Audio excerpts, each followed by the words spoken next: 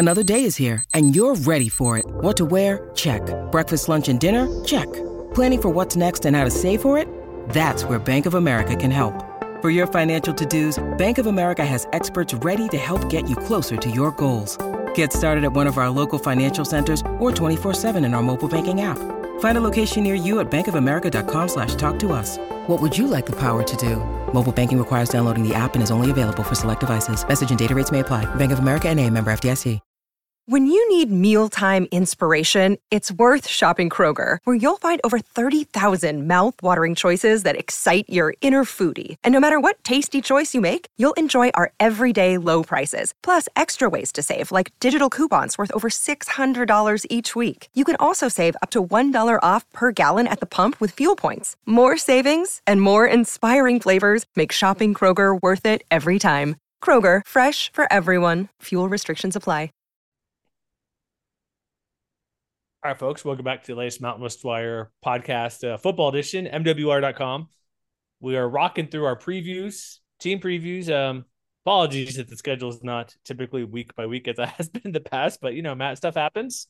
But we're not going to miss any team. We're getting every team. We are recording right before media days, so we'll see how that goes upcoming. So we get all that content, preseason polls, and all that type of stuff. But if you listen to this on August 15th, they'll still be great because we're not going to discuss where certain people have certain teams ranked. So we'll see how it goes, but we're doing Wyoming Cowboys who, if you believe PFF and other outlets that project win totals, Cowboys might be a team to be reckoned with, Matt. We'll see how I feel about that, though. They might be, yes. They might not be. Being the operative word there, but that's sort of the mantra around this team, basically like what, the last 5-6 years post Josh Allen, probably. They might be. They always have running game that's good and a good defense. It's always I mean they play. They often haven't been far away, but I mean, you usually start by reflecting on the season that was, and 2022, quite honestly, wasn't altogether that different from this when we do this team preview podcast every summer recently. It seems like it's the same kind of conversation. It's the same old questions that held the Cowboys back and really kept them from reaching their ceiling once again. Like, for example, they finished 100th overall in SP Plus, which may not sound all that great. It's not terrible, but then you realize they had a fairly dramatic split between their offensive performance, which was 121st, and their defensive performance, which was 66th. And that also holds true for, their net points per drive. They were 88th overall, but they were 109th on offense and 51st on defense. And, it's that defense that really led the way for them last year. Like, they finished 7-6, but you look back and you realize, they had a 3-game winning streak. And then later on, they had another 4-game winning streak. And it was, in the losing streaks where the offense, really faltered, that ended up telling the story of their season. The defense did its part for the most part. The running game did its part. But, injuries and ineffectiveness at the most important position on the field really kind of betrayed them again. And so, heading into 2023, I think one of the serious questions about this team is, they're coming into the year as one of the most experienced teams anywhere in the country. Like, in terms of returning production, like, they're far and away number one in the conference. But, like, what is that ultimately going to mean for them? Like, they're bringing back, like, something. I'm trying to look up the exact number right now. It's 74%, which is tied for 11th among all FBS teams. But what is that actually going to mean if they don't find firmer answers for the same questions that have plagued them year after year? Like, it's one thing that to say, the competitive window right now might be more wide open than it has been than ever for the Cowboys, especially since, they don't necessarily have to worry about just beating Boise State in the Mountain Division this year. They have, all they have to do is get to the top 2. And the path is there for them to do it, but it's the same old questions. Yeah, and like, I feel like last year, real quick before I keep going forward, all the games the teams lost to, They should have lost. Like, I remember we bashed them on the Illinois loss. Illinois is terrible. Actually, they weren't that terrible last year. But every game they lost to BYU, outside of Air Force, every game they lost to is not unexpected. Losing the bowl game to Ohio, yeah, like not unexpected in a bowl game. Competition's pretty level. At Fresno, obviously very difficult. And that was a terrible showing, losing 30-0. Losing to Boise State, not unexpected. And those, like, all the losses they had, out before knowing what we knew what Illinois was, every loss they had last year was kind of okay. We could see that. It's not like they're bad losses. That 30-0 and 38-6, because Illinois last year was actually pretty good. What are they doing? 8 games or something? Look, 8-5. So every loss they had last year was a team that was legitimately better than them. It's also like how they lose. The offense didn't show up in two of those losses.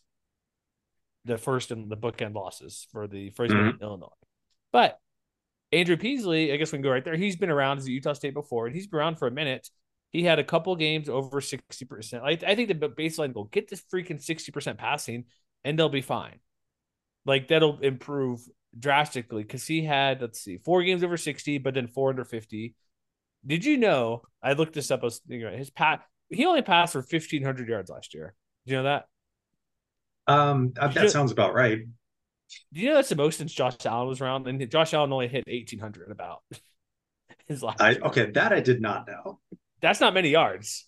About No. 18, 20 or something for, I don't remember his last year if Allen missed a game or two, but even if he played, say, 10 games, that's only 180 game pass. And so that's been 6 years of quarterbacks not eclipsing 1,500 yards in the air. For a non-option team, that's pretty bad. Though. In a Craig Bowl offense, passing for 180 yards per game isn't necessarily a death sentence if you're more efficient. Well, yeah. Than Peasley was last year. You mentioned, the 3-game stretch that they had in non-conference play at the end of September, where it looked for a second like they might have figured something out. But, until he, got banged up late in the year, you mentioned the Boise State game. Let's not forget he missed that game and they had to turn to Jaden Clemens, the backup. But, after that 3-game stretch, his completion rate was 52.4%. That was dead last in the Mountain West.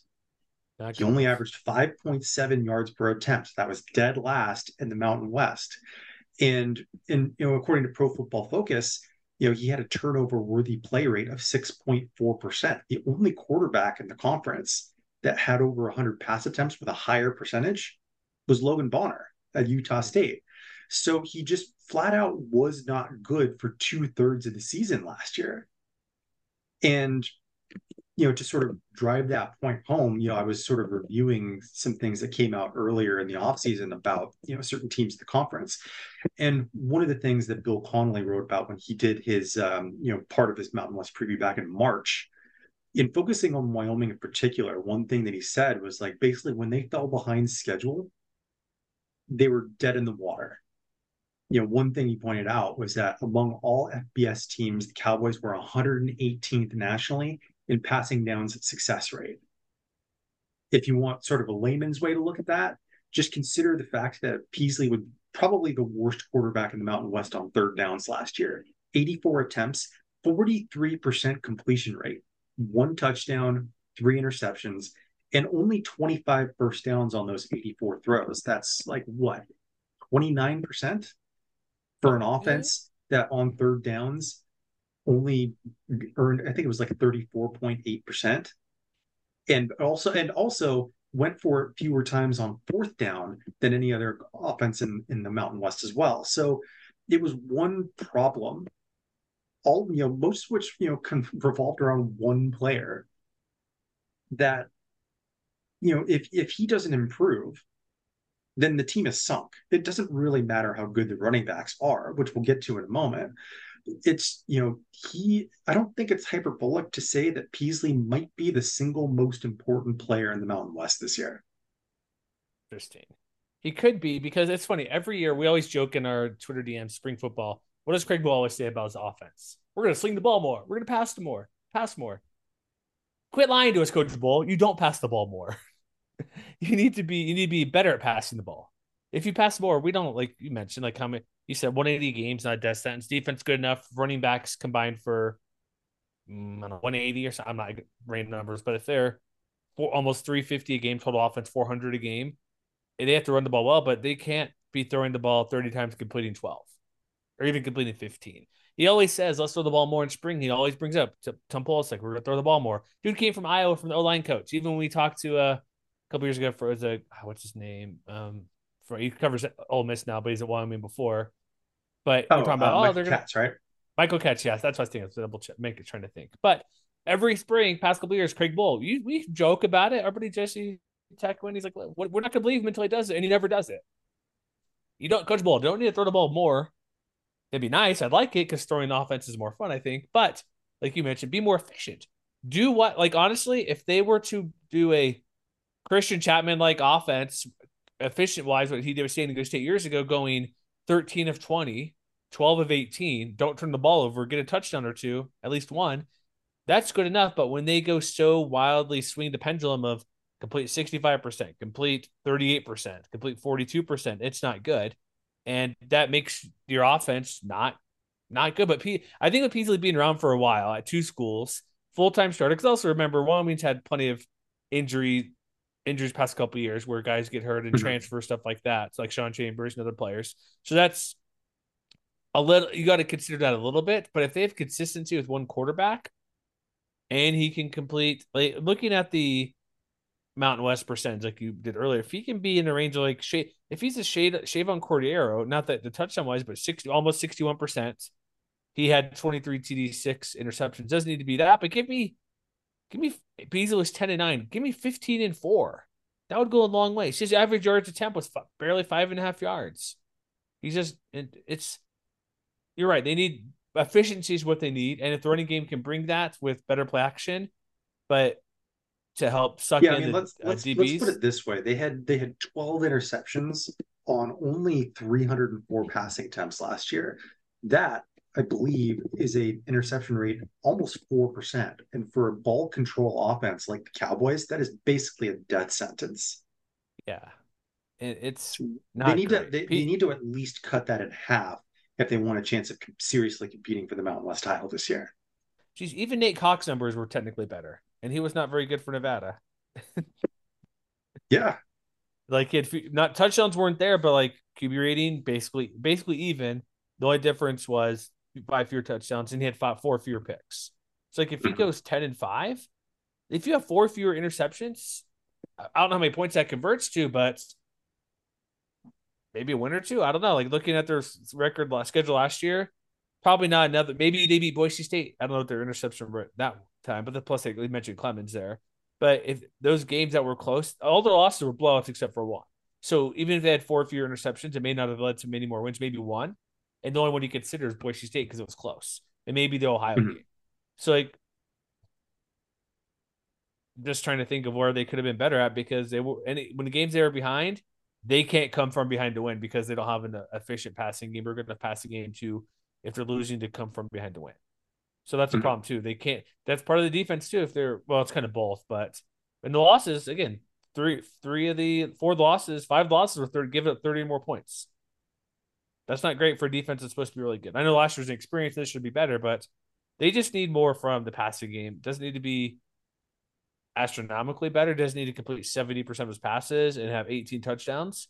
But again, give me Taylor Green 14-6. That would be perfect for a Wyoming quarterback. I don't think you're wrong.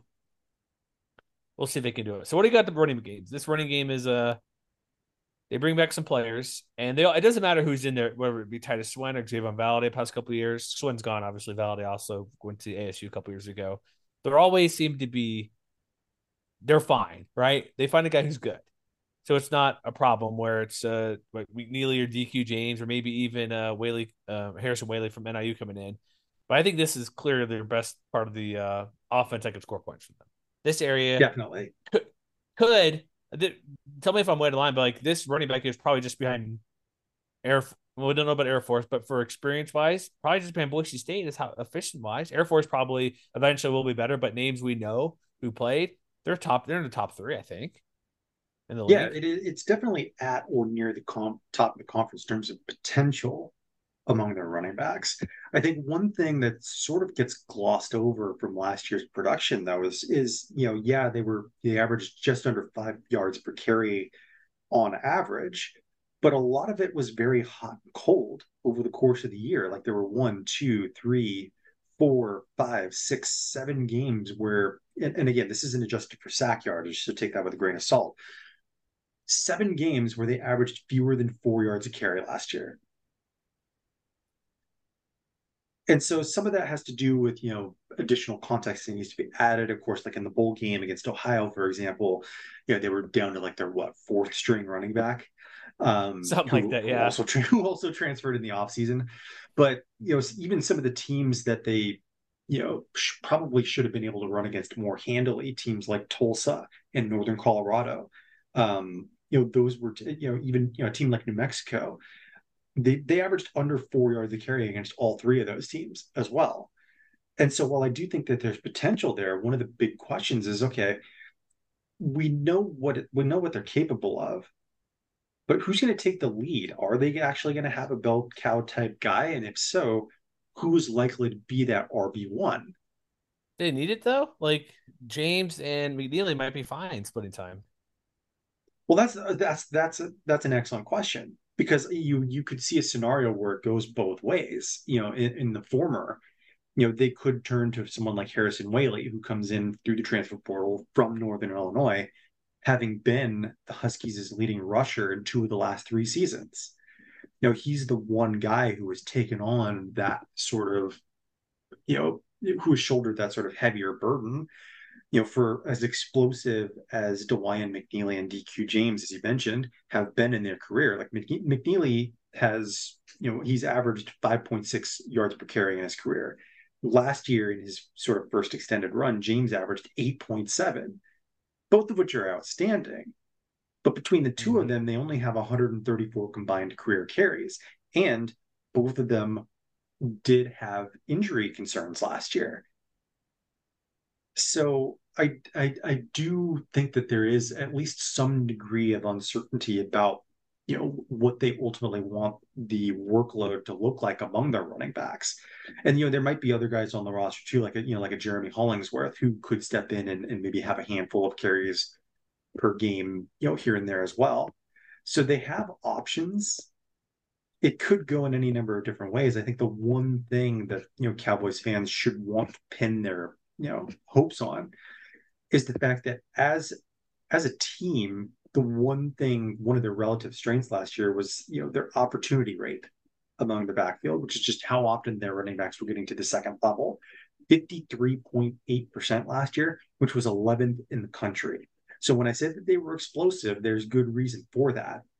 And I think if nothing else, even if, someone like McNeely or James isn't built to be the kind of guy that takes 20 carries a game, maybe they each get 8 carries a game and, have this sort of, 8 carries, 60 yards, and maybe a touchdown performance. I think if they get that, and Whaley is sort of the nominal lead back who has maybe 12, 13, 14 carries a game, I think as long as they're averaging, at least 5 yards a carry, it's not going to really matter to the coaching staff what the share of the workload looks like.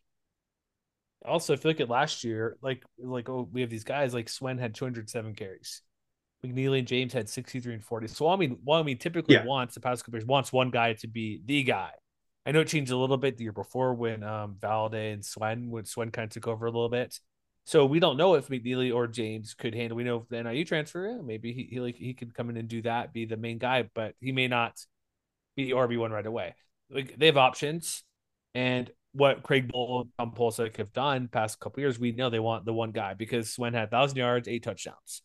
And also, don't forget one exception to that, which makes me think they could go in the other direction, is during the COVID year 2020, where it was very run heavy between Valade and Trey Smith. Both guys averaged roughly 15 to 20 carries per game.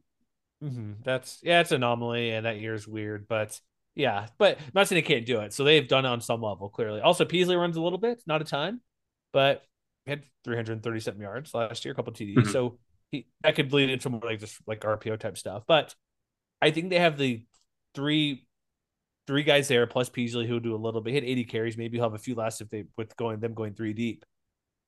If I had to guess, I don't know who'd be the main guy because McNeely and James were basically the same dude last year. James was more explosive at 8.6 yards per carry. but maybe I think they'll be fine. Regardless, they'll be fine. The offensive line loses a couple guys. They bring back a couple key players there, but I think their depth and what we've seen from Craig Bowl and Wyoming the past couple years, they'll be fine at running game. They'll have one of the best running backs in the conference, assuming one is basically gets about 180 carries. Mm-hmm. I don't think that's too far fetched to say they're, like I mentioned, they're running attack top 3 in the conference, unless I'm trying to off the top of my head, like Fresno, we'll see new guys. San Jose State, Kerry Robertson, don't trust as much. Utah State, no. Air Force, yes. Boise, yes. San Diego State, always TBD the past 3 years. Nevada, no. New Mexico with their new offense, we'll see. But yeah, they're going to be Hawaii. I don't know, but they'll be top 3 at worst. Like, there's no reason for them to contend for one of the best running attacks. Probably, yeah, somewhere within Boise and Air Force. I think I would those 3 agree are with clearly that. the best. So what about the offensive line? Because they lose a couple guys. But they return like Frank Crum. He's pretty good. I've heard, right? Yeah, I mean he's an first team all-conference guy. caliber type of player. Yeah. Yeah, they return the center Nofofali Tulifono, if that's correct. If I'm saying him. No So Fuafia. Yeah. oh, maybe I wrote it down wrong here. Apologies. But they're 2 key offensive linemen. But the backups, who they bring in, newish players. So like Jack Walsh didn't play last year. Like Caden Barnett played, I think he had 1 start and played the whole season, so he had experience. But they're not bringing back, like you mentioned, how the experience they are. This is the area where it's not quite there. Like Wes King played 1 game. They don't. I think that's starting 5 if I'm correct there. But 2 key players, 1 guy who played a lot last year, at least saw time in action in games in Barnett. So I'm not too uncomfortable saying this will be a big position, but there's still some concern when you bring in 3 new starters. Yeah, I mean they one thing that they benefited from last year is they had a great deal of stability along the offensive line. Like, Barnett started 1 game, Walsh started a couple in place of Emmanuel Pregnon, but then 3 other guys started every single game last season. And so with the turnover, it's sort of a big ask that they're going to be able to replace it seamlessly. Eric Abijai, gone to graduation, Pregnon transferred to USC, Zach Watts graduated. And so there's going to be a lot of pressure on younger guys to step up, especially since, as a group, they set a pretty high bar last year for how effective they were. Like I mentioned the opportunity rate a few minutes ago, but they were also well above average nationally in terms of line yards per carry on average, 28th overall in the country. And they also had a stuff rate that ranked 41st overall, 16%. So they were pretty good about keeping opponents out of the backfield in general. I do think Barnett is someone worth keeping an eye on, though, even though he only played in 120 snaps last year. Because if you look at like overall grades from PFF, he was actually one of the better contributors on the entire offense last year, despite the small sample size. So, like in the same way, I think we talk, I think most prominently about someone like Ike Larson, for example, at Utah State, who was a very strong performer in a relatively small sample of snaps.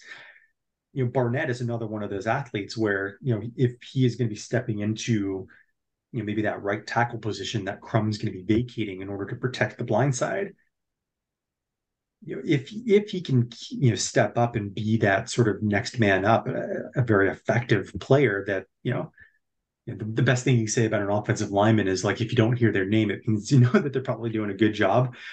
Mm-hmm. Given Wyoming's overall track record of being able to replace pretty good guys with other pretty good guys, even if we're less familiar with someone like Barnett or Walsh or King, I think that at this point, despite other questions elsewhere on offense, that they have probably earned the benefit of the doubt as far as their ability to replace, departed veterans.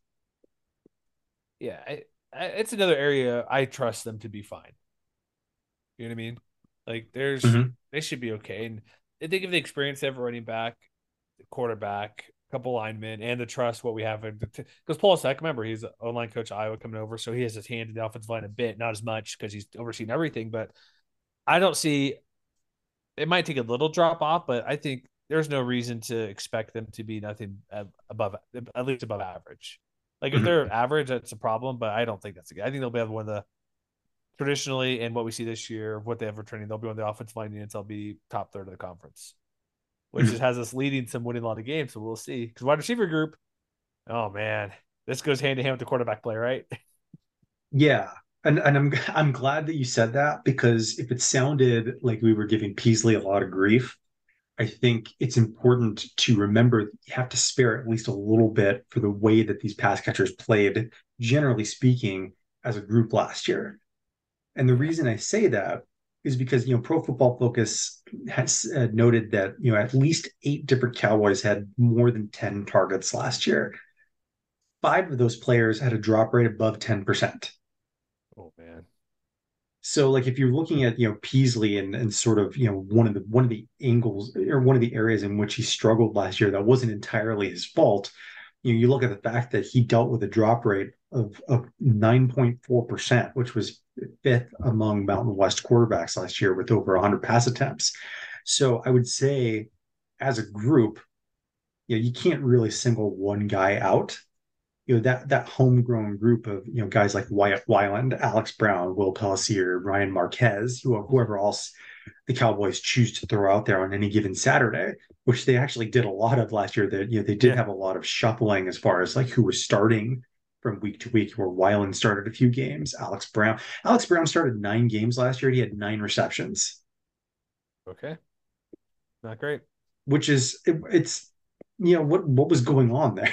I didn't really get a chance to go, or excuse me, I take that back. He had 6 receptions in 9 starts. A touchdown. That's a good Like percentage rate. 1 for 6. that group simply has to be better, It doesn't help that there's especially Josh since Dobbs they're to also Houston. especially since they're also replacing their number one receiver, Joshua Cobbs, Yeah, going to the University of transfer. Houston. Yeah, and I do think that there is definitely going to be plenty of opportunity for a pair of new transfers to be able to step up and take on a role, like Devin Body, who Mm-hmm. didn't really see a lot of playing time at Vanderbilt last year, but caught 29 passes for 263 yards and a score back in 2021. Maybe he finds a way to operate out of the slot if Wyoming chooses to go 3 wide. But I think the more interesting name is a guy like Ayer Asante, who comes from FCS Holy Cross, which may not sound like much, but Holy Cross was a playoff team last year. And for his career, he had 117 receptions, 1,700 yards, 16 touchdowns. That's exactly the kind of field stretching threat that Wyoming really needs, especially if they want to be able to set up play action with the running game and things like that. Like, that's almost 15 yards a catch. It's 14.7. Like, if he can step in, carve out a role, they don't necessarily need him to do all that much. Like, if he is there, let's say if he's their Jesse Matthews, Great. we've seen what that can do for a team like San Diego State, which is very similar, and in recent years has generally had more success than the Cowboys have. We also have you mentioned their tight ends all yet, Matt? They got some pretty good tight ends, Creighton Welch maybe. is pretty good. I will give them that. 5 touchdowns, 22 catches. He tight ends are pretty good in the Mountain West Conference, so he has a competition to be like a second team or be up there because Colorado State, San Diego State have some good tight ends, possibly Boise State as well. That mix, and some random Air Force tight end might have like 12 catches for 400 yards or something. It seems like Mm-hmm. some random guy goes like 20 yards a catch. So it's all mixing in guys. You have a couple returning guys like Welch, a few other, but it all comes down to, like I said, being efficient. Don't drop the ball. So it's not all on Andrew Peasley to why he completed sometimes 39% random number made up, but under 50, under 60, you just got to catch the ball. It's like you're a Division One scholarship FBS athlete playing a skill set called wide receiver. You should have some pretty good hands to catch these balls. The wind isn't Yeah. that crazy in Laramie all the time. It can be, but one other quick thing too, real quick. Running backs play a reasonable sort of role on the receiving game. Like Titus Swen had 14 catches. DQ James had 5. So they throw a little Mm-hmm. bit. They probably 2 passes a game in the backfield, whether they're dump offs or designed Mm-hmm. bailout passes. But that's something where could mix up a little bit to help things up. Maybe they throw those guys a little bit more, but they don't need, like you mentioned, again, this Wyoming and San Diego State very similar. You mentioned Jesse Matthews. What they want to do, play great defense, run the ball well, have an average quarterback. But one thing Wyoming didn't have that San Diego State typically had, guys catch the ball really good who catch the ball. They don't have, because Jesse Matthews caught his total pure numbers weren't high level for yardage and catches. He was efficient and scored touchdowns. Mm-hmm. It's kind of what Trayton Welch was last year for at the tight end spot. They don't have that guy like dropping. You mentioned if you're starting, who'd you mention who had what Alex Brown 6 catches and started 9 games? Like you should be if you're a starter. I even if you're the number 3 wide receiver and you start, you're probably on what would you say 75% of the plays in offense for Wyoming who might go 2 backs, somewhere in that range because they'll probably play 2 tight ends occasionally. You're in a well above half the plays. You should be getting 20 catches a year as a number 3 receiver shouldn't be out of the question. Is that too high? Am I making too many things here? Too So much to add a little bit of context to your inquiry, and again, this is from Pro Football Focus. He was credited as being on pass snaps 119 altogether. That was actually sixth Okay. among Wyoming players. Gotcha. It was roughly half of what Wyatt Weiland and Trayton Welch were seeing. Okay. But still, I think 10, you should be, I don't know what percentage is good or not for snaps to receiving the ball, but Mhm. maybe we're making too much of it, just trying to think, hey, everybody should be better. Everybody should be awesome. You know what I mean? But I think in general, big picture, yeah, don't drop the ball, help your quarterback out, and they need a guy who can get 40 catches. Like Josh Cobb's 35 for 407, that's fine. We know what the offense is. It's not going to be something amazing slinging the ball around, but like give me 2,000 passing yards. Is that too much to ask for? I don't And think this so. for because that would be 12 games. That's that's about your 180 mark, right? Somewhere in that range. Yeah. Because 200 games is 2,400. So yeah, so give me between 180, about 180 would be fine as long as the running game goes well. So are we ready for defense? The best part of the field for them? Let's do it. The best part of the field. The Wyoming Cowboys defense have our. Were you surprised Easton Gibbs was our player of the year? A little bit. But A I little think what bit. was most surprising was not that he won it, not that he won the preseason honor, but how convincingly he won it. Who did you vote for? Do you remember? I voted for Cam Lockridge, Fresno State cornerback. Of course you did, Homer. No kidding. He's really good. However, Cam Lockridge's not on the official Mount West ballot for some reason, which is weird, Yeah, right? a So little check bit. out that. Matt posted that today as well if you want to see his official ballot he sent to the league that they allowed us to vote for some reason. They let us hooligans in there to do some things. But let's go to the defensive line. I'm looking at our all conference. We had Jordan, I guess butcher his name, Bertognoli, defense tackle, Bertignal, I first believe. team. Bertognoli. Muhammad, or sorry, that's close. Yes, you got Cole Goldbout, or Godbout, excuse me. Well, I mean, no shocker. Devon Harris, 3 of the 4 front down linemen, and then we have Easton Gibbs in there, 5. Basically, half of the defense was Wyoming from our staff first team, which I don't think that's far. I legit think, and most people do, they're going to have the best defense in the conference. They've got a lot And of talent in that front seven, let me tell you. yeah, like because I was reading I up guess on it would Phil be more Steele. accurate to call it a front six. Yeah, true. That's what they like to run. But I was looking at Phil Steele, just he always puts a historical context, like years past. Mhm. That's why one podcast ago, I'm like, this guy was JUCO guy, small print, font size 6, 2020 transfer or something. But they had brought back in like Easton Gibbs last year wasn't a starter coming in because he wasn't a starter. They lost all the linebacker group last year. And then they get the playing time, they get the experience. And we always mention, like, oh, just because you play doesn't mean you're good. Well, they're good last year and they were new. So imagine them getting that year full experience of being the starting guys out your position and being good, and being that much better with the offseason. So, like, this front, whatever you want to call it, we can combine them all together, is going to be a challenge for any team in the Mountain West. There's not much better than them, what they can do. It all comes back to the offense doing well. But if this defense can hold teams to, I don't know, basically look at last. Let me back up real quick. Remember how I mentioned all those losses, all these big point games. They give up 38 to Illinois. They beat Tulsa, give up 37, 38 to Mhm. BYU, 33 San Jose State. A lot of games, 22 Hawaii, 20 points is fine. But too many 30-plus point games. If they can cut that down a couple with this defense, the offense needs to help them out, but if they can lower that a little bit here and there and not give up big plays and a lot of points to the handful of teams, they're going to contend for the conference. I don't know if they will, but this is the area where we know that they can make things happen. Like when they open up with Texas Tech, we'll get that in a minute. That's not a walk. Texas Tech coming to Joey McGuire, that's not going to be an easy game for them to play for Texas Tech. This defense just needs to just I should have a little more research look into it, like how the points are given up. It's a team effort clearly, but lower that down, and they're going to be maybe upset or two teams that people on the surface may not think they'd win against. And the front six, front So seven, whatever we call it, it's going to attack and get to the quarterback a lot. and okay, and I'm glad you mentioned attacking the quarterback because you mentioned they were extremely young last year. Yeah. But taking down QBs was like the single best thing that they did last year, especially on standard downs, which is sort of like your first and 10s, second and sevens, whatever, right?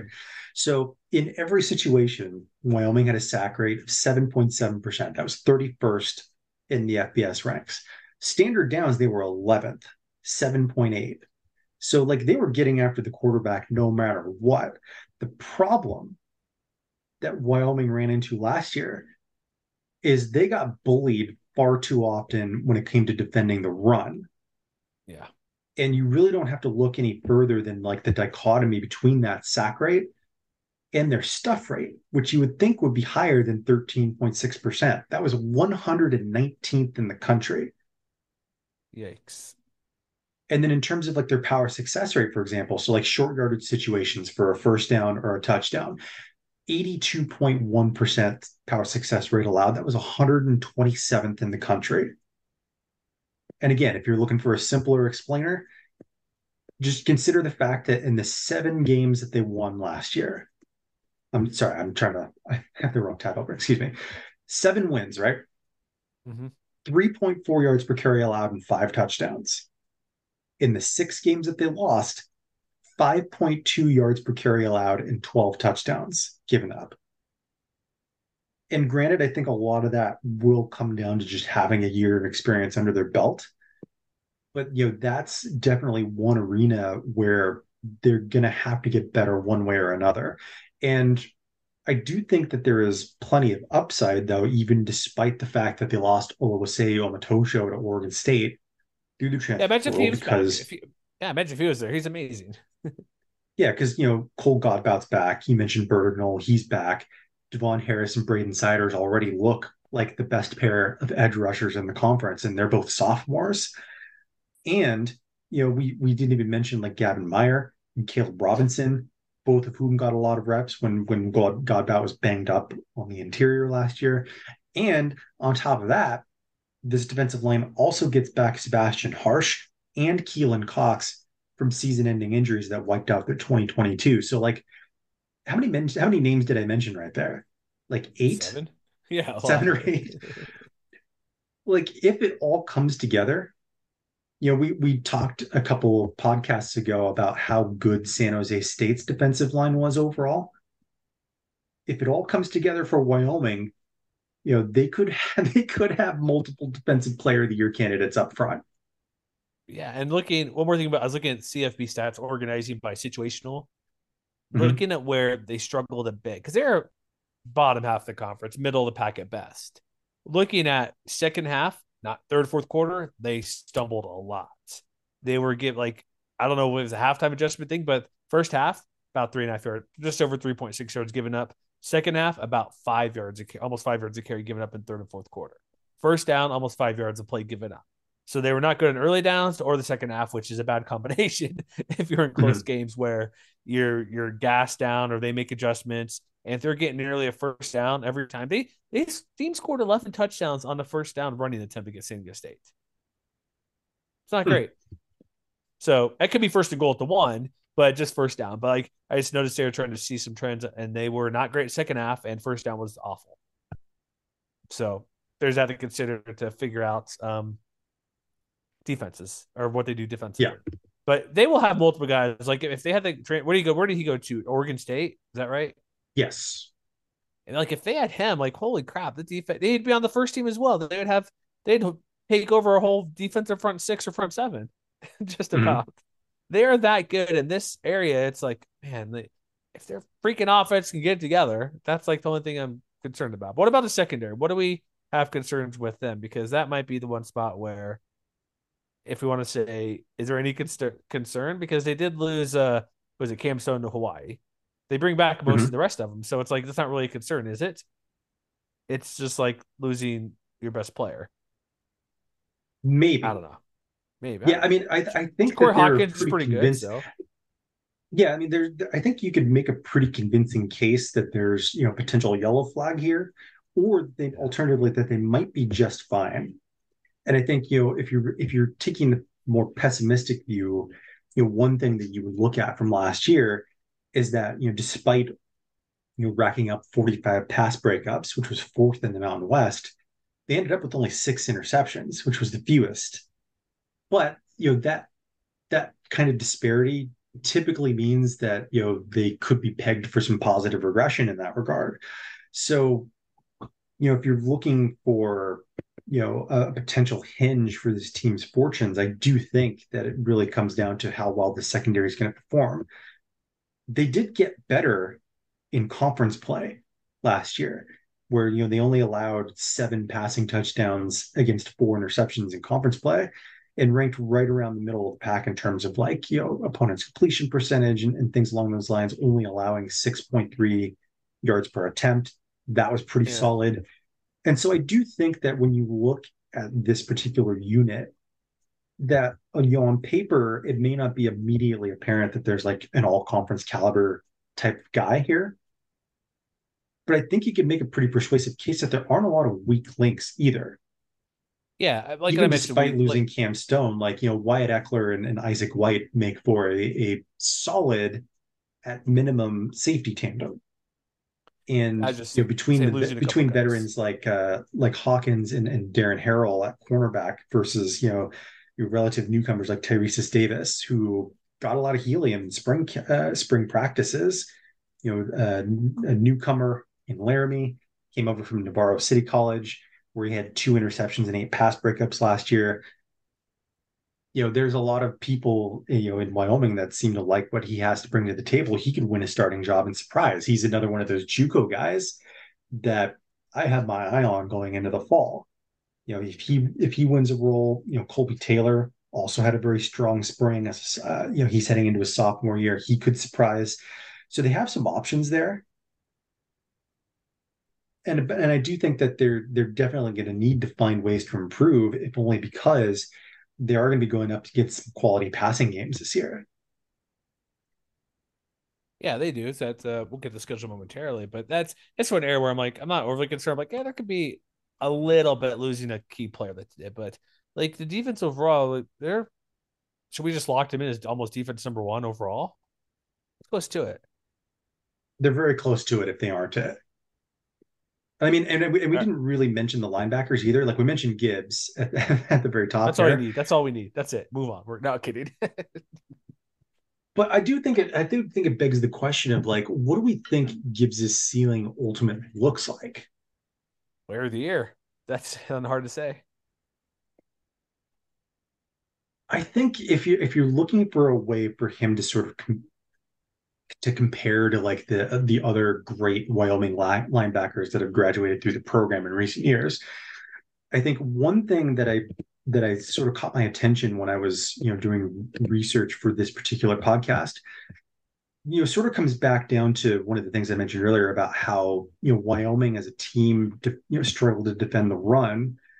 Another thing that Bill Connolly mentioned is that on defense as a whole, the Cowboys were actually 125th overall in tackle success rate, which makes me think that they missed a lot more tackles than they probably should have. And so I went and I looked because I was curious about sort of how his missed tackle percentage compares to, other Wyoming linebackers from recent vintage. So, like, for example, last year Gibbs had a missed tackle percentage of 13.5%, which is, not bad. At least I think it's not bad. It was definitely one of the lower averages anywhere on this defense. But if you compare it to someone like, let's say, Logan Wilson, Logan Wilson's first year with the Cowboys, 2016, he had a missed tackle percentage of 13.4%.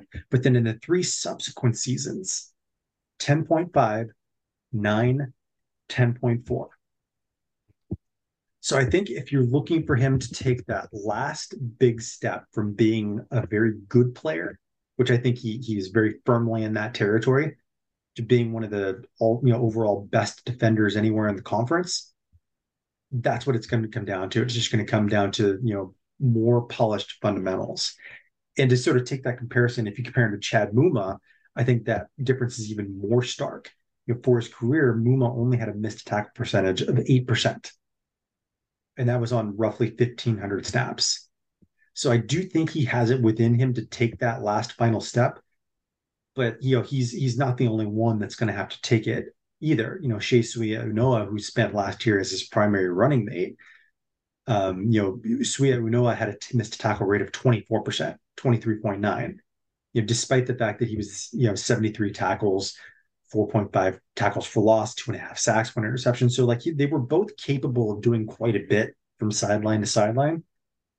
But I think if Wyoming is going to reach that next level, that linebacker group just, finishing plays more consistently is going to be another one of those little things that is going to pay huge dividends and could put them over the top. Yeah, that's well said. All right, what do we got? What do we got for special teams here?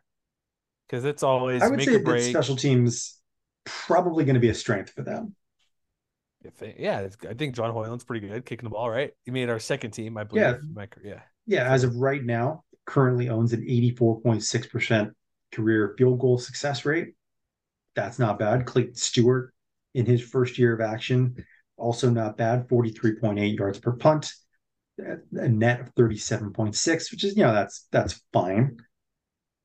But I do think if you're looking for anything, especially since, Craig Bull's offense and defense wants to be, they want to thrive on field position in the same way that like a San Diego State does. I think if Stewart can improve his net in particular, that will also be a point in Wyoming's favor as far as their hopes of competing for a championship this year. Yeah, I think they might be in the mix. I think there's a possibility, right? Yeah. All right, we schedule time. Is that what we're headed here? Let's do it. They open up is this week 1 or week 0? Week 1 game. It's week 1. Week 0.5. I don't know where we're going here with all these games starting to win. They host a Big 12 team. Texas Tech Red Raiders are coming to town. Joey McGuire, head coach, coming to Laramie, which is the should we call? Okay, this might be cheesy or lame, but Laramie is the winter home for Lubbock, and Lubbock's the summer home for Laramie because they're basically in the middle of nowhere. One's cold, one's warm. I don't know if that's but at least one has like Yellowstone in the backyard. Oh yeah, there's the view much better. I had a guy. Quick story. I was in where is that? Wendover, Nevada. I went there to go gamble and do some random stuff. And this guy was basically from Salt Lake City. So we were just playing roulette or something. Or just chatting about. He's like, "Yeah, I'm from Salt Lake. There's nothing to do. Like he just wants something to do." And it's an old cliche. Oh, there's nothing to do in Utah. Salt Lake is boring. It's like there's plenty of stuff to do. If you want to find, you can find something you want to do. Like most places, right, Matt? Mm-hmm. And I find out I can tell us actually like I'm from Lubbock. I'm like, you're telling me Lubbock, freaking Texas, has a million more things you're interested. Maybe his interests are different, but I'm like, you're telling me you go to a city that's what 1,000,000+ people, you can't find nothing to do, and you complain you live in freaking Lubbock, Texas, like live on Mars. Huh. Like there's nothing like I don't know what you do in Lubbock, but I'm just saying there's like going to Winter or whatever. It's like a 2-hour drive, so people can go screw around and gamble, just have fun, something different. But it's just funny. You're like, so where are you from? I'm from Lubbock. I'm like, wait, you're from Lubbock, and you think there's nothing to do? And it's like 2 months ago, and like skiing was done, but there's a million things you can do more in Salt Lake City and Lubbock, and most countries that have a top 30 city area than Lubbock, Texas, even more so. I can dig deeper, right? Like you're in freaking Lubbock, Texas, dude.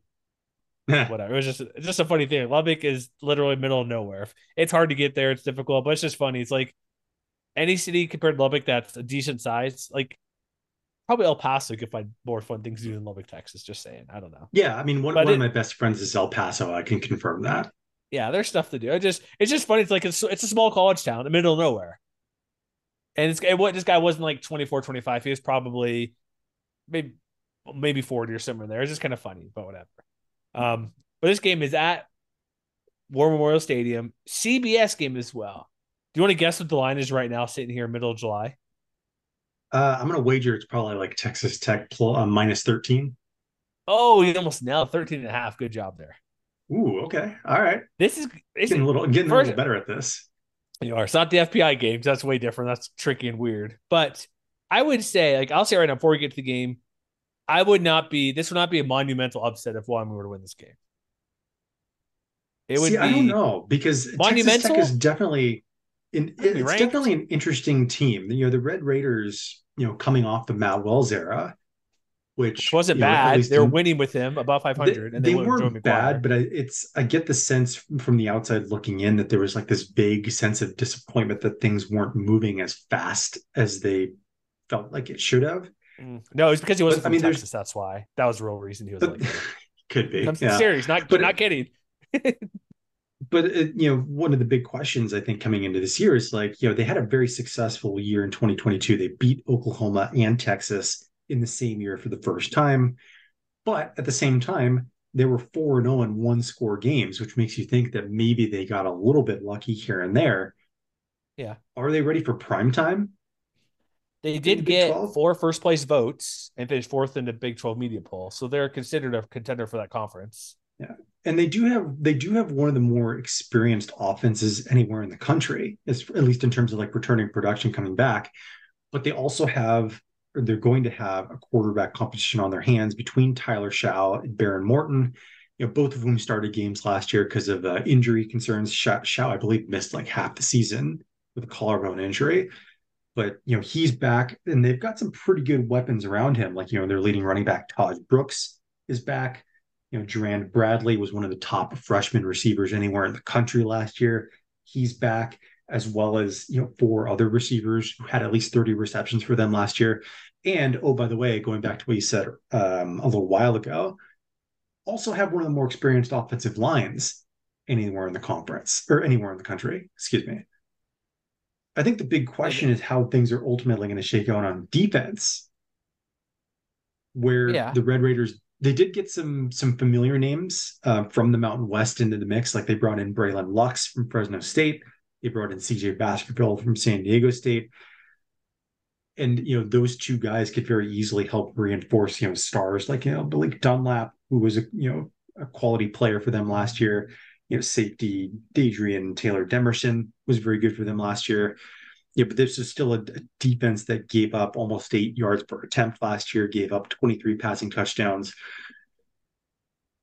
I just don't know if it's a particularly good matchup for these particular Cowboys because the Red Raiders also have a lot of talent up front. Like they've got a very strong defensive tackle duo, Jalen Hutchings and Tony Bradford, both of whom could frustrate the Wyoming running game.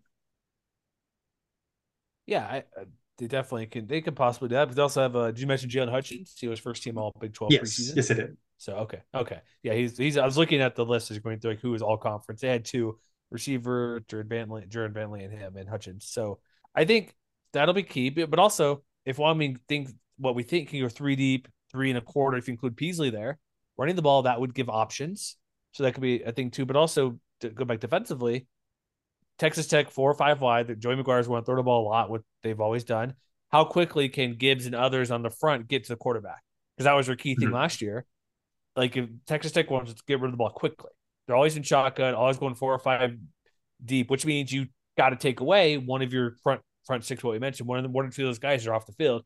You have to go deeper to your secondary to guard 4 to 5 wide receivers, 3 to 5 wide receivers, usually 4 every single play. So they're going to take away one of their better players off the field on the front six, front seven, and they get rid of the ball quickly. So how much can they get to the quarterback? That's going to be key as well. Because defensively, I think Wyoming, I mean, for Texas Tech or Wyoming offense first at Tech defense, yeah, running the ball might be hard. Passing the ball is already hard for Wyoming. It's just a game where they obviously it's a dust tape, but they got to rely on their defense to slow down and make turnovers against this Texas Tech team. They can't get in a game Mhm. where it's 20 to 10 at halftime. They're down. That 10-point lead might be insurmountable for Wyoming. As I mentioned with their second half, I know it's rushing, but Tech will run the ball a little bit, but they just can't give up all those points. Hold field goals, but I they just got to move the ball and hold the ball a little bit. They got to help their defense out because you've seen Hawaii when Rolovich was there doing run and shoot. Defense literally got 2 minutes of rest because they go 3 and out. I think it wasn't when they played Navy that happened, where it's like a quick 3 and out. Navy does their typical 8 play, 10 play drive, scores Mhm. points. Hawaii gets the ball 3 and out again. So defense literally had like minimal breaks for 30 plus plays. They defense on the field for 30 plays, offense on the field for like 6 plays or something in that range, something ridiculous where there was literally no rest for them. That could be a scenario here where just that how quickly Texas Tech moves the ball offense, not that same as Navy, but the defense got a whole offense got to give defense a break, essentially. I'm getting and Yeah. maybe they'll try to slow it down a bit, but over under is like 50 something points, which was at 58, I think, if I'm looking at it here. The projected score is 33-20, which if they hold 33 points, that's not bad. But I'm also surprised that one we could score 20 points maybe sometimes. So there's that too to consider. I just think it'll be sort of close. I'm picking Texas Tech to win, but it wouldn't be like the all world upset if they were to go in and win 28-24 or something or 24-17. I think that's on the table from the possible winning game. I just don't think they can do it. I just think the offense can keep pace. If Tech gets to 30 points, it's probably game over. And I think that's likely to be the case, which is why I don't think Wyoming's going to win this game. Yeah. All right, next game, what do we got here? Portland State, are you ready for an FCS minute? It's a win, but go for it. Take it away for the Pilots. So the Vikings, or the Vics for short, which I think is always interesting that it's not Vikes like it is for Minnesota, it's Vics. They want their own brand, man. Stand out. That's true. They had a very strong offense last year that was mostly undermined by a pretty shaky defense. I think if memory serves, they were something like 100 and something. I'm trying to remember the exact number. I'm trying to look it up on the fly. I apologize. But suffice it to say, losing season, not particularly successful. And, they also have to replace a handful of their most impact players from last season. Their star safety, Anthony Adams, is gone. Their leading wide receiver, Bo Kelly, is gone, as is their second wide receiver, Matayo Talalamotu. And it's sort of a situation where heading into 2023, it's not altogether clear whether the defense is going to be prepared to take a step forward, even if the offense looks like it could still be pretty good for the FCS level. Like their quarterback, Dante Shashiri, he had, nearly 2,000 yards passing last year and over 600 yards on the ground, combining for 26 total touchdowns. So he's pretty solid. And they did bring in some familiar faces to try to keep the offense on track. Like they brought in Jermaine Braddock, wide receiver from San Jose State. They brought in a couple of offensive linemen, Dallas Holiday and Pedro Timoteo from Boise and Fresno in particular. And while getting one of their promising linebackers back from injury, Parker McKenna, is definitely going to make a difference for them. Again, we're talking about FCS minute. This is a game that Wyoming should win pretty handily. Then they go down to Texas. Is this part of the 2-for-1 series a couple years ago they had when Longhorns somehow came to Laramie? It might be. It's on Longhorn Network. Are we ready for another round of Texas is back? All I could say is maybe. That's all it is. They are the preseason Big 12 favorites. They did play well, and Quinn Ewers was around last year. They got a close game versus Alabama. Didn't win the conference. They were 2-5 in games decided by one score. See, that could swing a lot for either way. If that's last year, this year, not that it's not quantitative, you're definitely going to flip that or something, but it just shows a couple of these are close games, close competition, couldn't pull it out at the end. That's kind of what that says to me.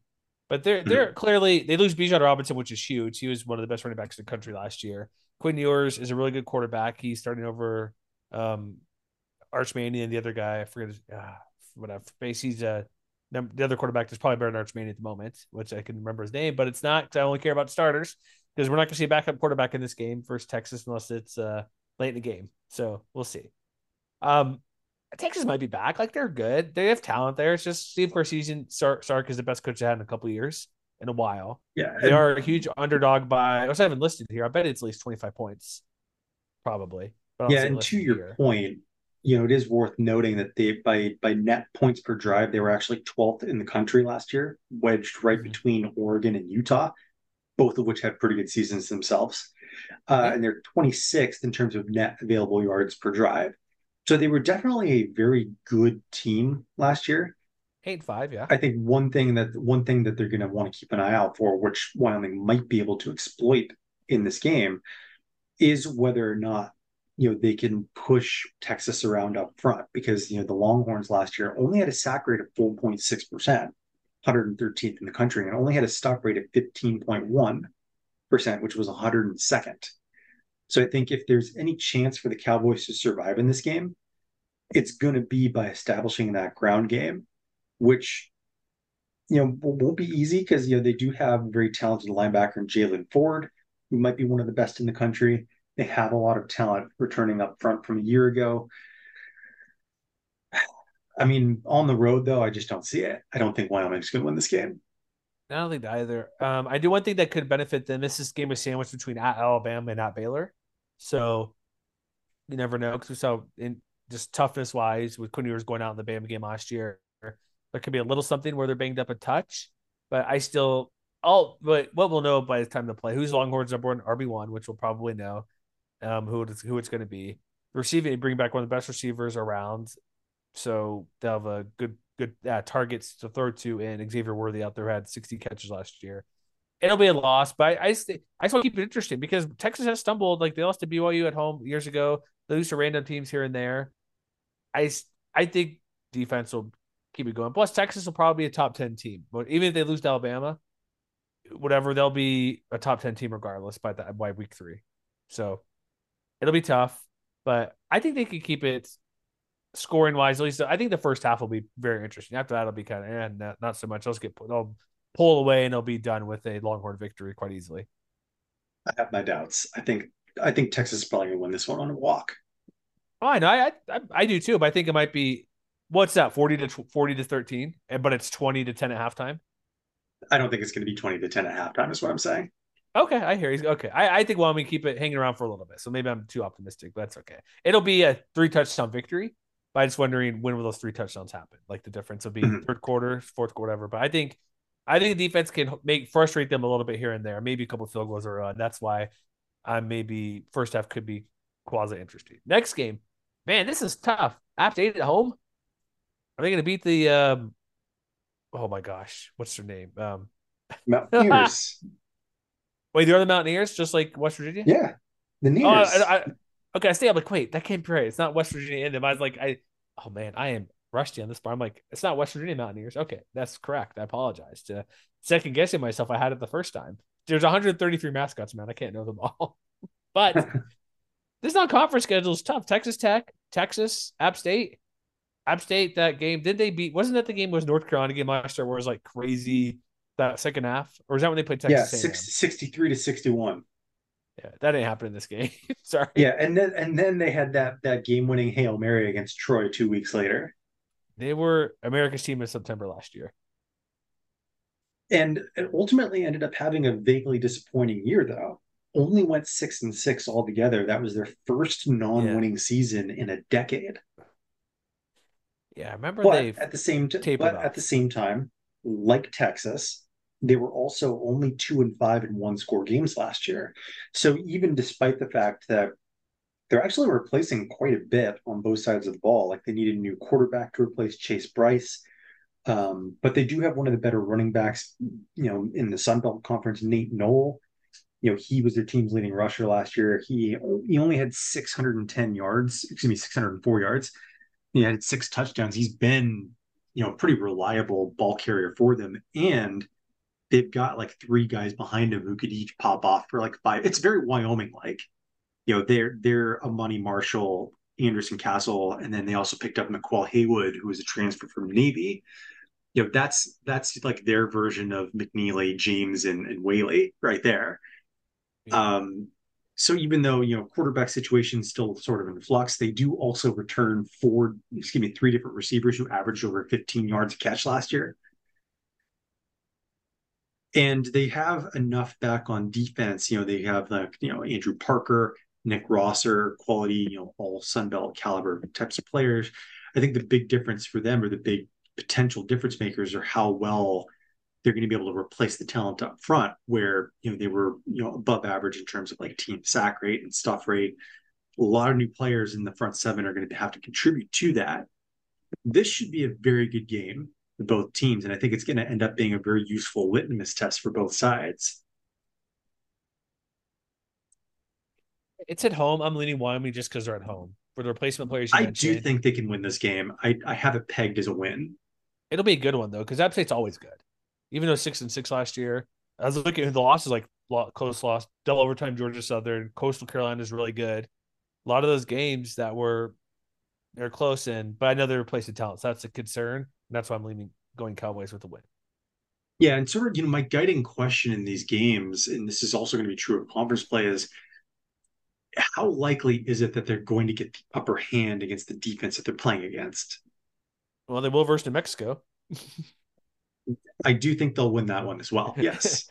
But that stretch is hard. They beat New Mexico, which we'll get into Lobos later because that'll be an interesting case study how they'll be this year. But this next stretch of Fresno, I know there's buys in here. Fresno, at Air Force, at Boise, that's tough. I have all three as a loss. Each of those losing to for the Cowboys. So this is okay. This is where I'm staking my claim. Ooh. I know that Hold on, Wyoming wait, has. hold on. Get your Cowboy Joe bucket on and hat here to talk about this. Barrel. Okay, all right, yeah, you could you can imagine me putting that on if you want to. Get your suspenders ready. This is where I'm staking my claim that the Wyoming offense will be better than years past. Because I think they're going to beat Fresno State Wait, at hold home. on, They're hold going on. to beat That's a Air low Force score. on the road. That's a low bar. Wait, they're beating Fresno and Air Force? Yeah. Ooh. Are you I gonna be at don't that think they'll Fresno beat State Boise. game? It's well, I mean, it's on the road in Laramie, so probably not. Oh, my bad. I was looking at it wrong. Sorry. I'm sorry. I was thinking my mistake. I had whatever. You're right. Go to Laramie then. Show up in your cowboy outfit. Go for it. Nah. Why No, are they but gonna I beat mean, Fresno State? It's at home. Is that a big key? It's a not like a cold weather game at that point. Any concern on that? Even though Fresno can handle it, as we've seen. I think if you look at the series history of this game, Wyoming has tended to play the Bulldogs pretty tough at home. Like even a couple of years ago, last year's sort of blowout loss at Bulldog Stadium aside, it was 2 years ago, I think, that they went to Laramie and they had all the weapons. They had Jake Hainer and Jalen Moreno Cropper and all them. And it was only 17-0. Like Wyoming really turned it into a defensive slugfest. And it would not necessarily shock me if that same thing happened again, especially given we haven't talked about the Bulldogs in this preview series yet, but they're having to replace a lot on offense. And if there's just enough regression on that side of the ball, then I would say any of these games in this stretch, that Fresno, Air Force, Boise stretch that you mentioned, they could catch any of these teams at just the right time, the same way that they caught the Falcons last year at home. I don't know. I get your point. Fresno losing a lot. That's a game where I wasn't just saying win losses just because it's guaranteed. Of those Like three, I think that's what I'm doing is I'm most basically winnable betting game. that the Wyoming defense is going to make the difference in these games. They totally could. I think like Fresno game I could see because, however, I also trust Jeff Tedford quite a bit. So that's why I think he'll figure out the offense to be fine. And that might be a 20-14 game, something low scoring. Air Force, it's a rival game. It's that front six is really good, but I think it's on the road for Wyoming. I just like Air Force, what they typically do, and not Boise State. I think Boise State just too much offense. So that's kind of my quick answer to why they're gonna lose all those games. I've like if I'm gonna pick where like Fresno and Air Force, like probably 50-50 a little bit. I just like I could see them splitting one of those, but right now it's like that's a back to back to back to back. Two in the road, not easy. What about Colorado State and the border war? Yeah, they got that. They'll win confidently, as he says. It'll come back to bite him. No way it will in 4 months. I mean, those games are typically bangers. Like it's sort of like you Oh can't yeah, you throw the records out when it comes to those two teams because it almost always seems to be close. But I am with you. I do think that the Cowboys will win that one. Potentially interesting game the following week, though, in Las Vegas against UNLV. they're gonna win that game as well. Like I love Wyoming, what Brett Marion might be able to do, and what Doug Brumfield if he's healthy there. I want UNLV's a team where they were close last year bowl game, but I don't believe it. They're one of the teams like, okay, not to compare them to Texas, but show me something what you got for I'm going to believe in you that you're good. And well, UNLV hasn't been good in 20 years. Like that's their last bowl game. We went to, I think some Ticket City, Tax Slayer. insert random defunct company bowl game in Dallas, Texas. How dare you But disparage the 2014 Heart of Dallas Bowl? oh, it's 2014, 10 years ago. Sorry, apologies. I knew it was a while ago. But point being, But I'm diverging though. I think they're going to lose that game to the Rebels on the road. why? What makes you think UNLV has enough to score points against this team? I'm buying UNLV stock in general. Again, we haven't talked about the Rebels yet, so I'm sort of playing it a little bit close to the vest. Okay. But I like the way that their offense is regrouping. And I do think that their Me defense too. could be a lot better than people are expecting it to be. I think it's a possibility. I know they got Barry Odom there. And we'll talk about them more in depth and what the coaches they brought in there. Luckily to get rid of the stink of Bobby Petrino before it could do any damage there. So there's that positive to look at. Just a one that might be one win by itself to not have Bobby Petrino there in Yeah. town. So, but I think it'll be a win. Then Hawaii, they're just not there yet. At Nevada, I know it's no Nevada. I'm surprised. How were they not last? Well, we'll talk Nevada later, but I'm surprised they weren't last in our all conference poll. I still don't think Nevada will have an improvement enough to challenge teams that are good. Mhm. So they're going to struggle. What about you in those last couple of games? I think they should win both of those games comfortably. Holding on to the Paniolo Trophy, going on the road to Reno against Nevada. I think they'll probably win those games pretty handily. Gotcha. So what's your record then? So Overall, I what do have you got? Wyoming at 8-4 overall, 6-2 in conference. 6-2 will put them in the running for the conference championship game. Yes, it will. I had them 7-5 and 5-3 in the play, losing Fresno, Air Force, Boise. I could see a ceiling if things go extremely well, like beyond belief well, and this includes them upsetting Texas Tech, which will be a tall task. I could see them getting to 10. But I still don't think they could be Boise State. Of that three, Fresno, Air Force, Boise, I wouldn't be overly shocked if they win two. I just don't know if they'll do it. But I'm sitting 7-5. The baseline, worst case, like my 7-5 is probably their worst case scenario. Maybe I'm being too harsh on these record for the Cowboys, but I think adding fewer than 7 wins is not a good season for them. I would definitely agree. I mean, this is their best chance to get back to the Mountain West Championship game.